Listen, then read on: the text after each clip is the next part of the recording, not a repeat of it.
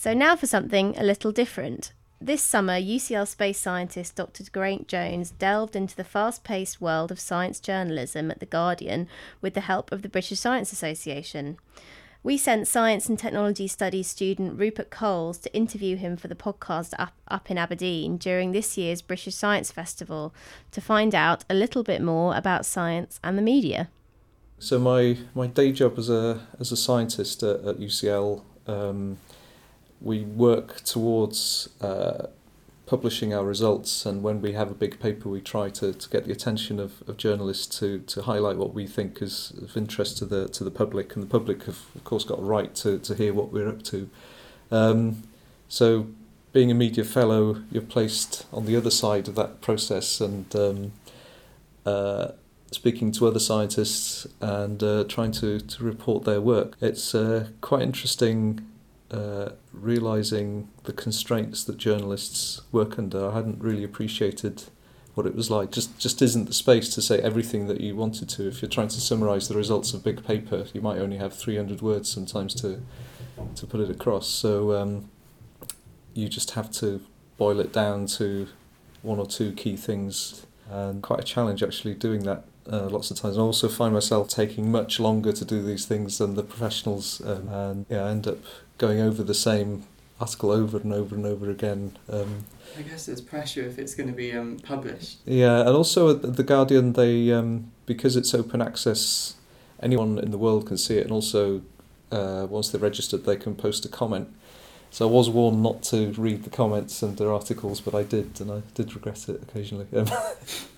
I mean, it's very easy for people to read an article and then not be happy, especially if they're familiar with the field or something, saying, well, you didn't mention this, and this is relevant as well. And I realise now that actually there's only a very limited amount of space to put these stories across. Your background space science, but do you find with the media articles you're writing, you have to sort of go into areas you're maybe not familiar with? Yes, I mean, my fellowship has coincided with the landing of the Mars rover Curiosity, so naturally I did a few stories on that, and I was actually quite interested to do it myself as well, but covering areas of biology and medicine and environment stories where I'm not so familiar with the field. I mean, some areas I haven't touched since sort of GCSE level. Do you find yourself sort of picking out the more sensational aspects of some science for the media, or do you sort of stay clear from that? Well, it has been quite interesting when I've submitted articles and then someone else has written the headline, and the headline doesn't quite fit with what I wrote, but actually looking at it, it's not usually, well, actually in all the cases that I've done, it isn't misleading. It's just stressing something in the story that will catch the reader's attention. Yeah, there are some aspects of stories when you can put in some element of human interest, it suddenly makes it a lot more engaging. So I was speaking to one scientist who had a paper that was about to come out in Science, so it was still under embargo when I was interviewing him, and I spent almost half an hour on the phone.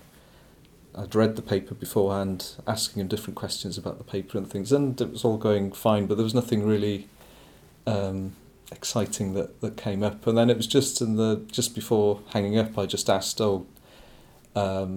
so how excited were you when you found this? And he suddenly changed gear completely and said, I was shocked, we were amazed, we couldn't believe it, and we just kept redoing it just to test, and it was fantastic, we'd worked years for this, and I think if some scientists adopt that tone from the outset, I mean, not to exaggerate things, but to sort of put across how exciting sometimes finding significant discovery is, it can make stories more engaging. Do you reckon you could have seen yourself having a career in journalism opposed to science, or? I think I'm still I'm definitely still on the learning curve. News reporting, I find it occasionally a bit stressful given deadlines and word limits and things. I mean, I seem to have go to one extreme or another. I can't think of enough to say.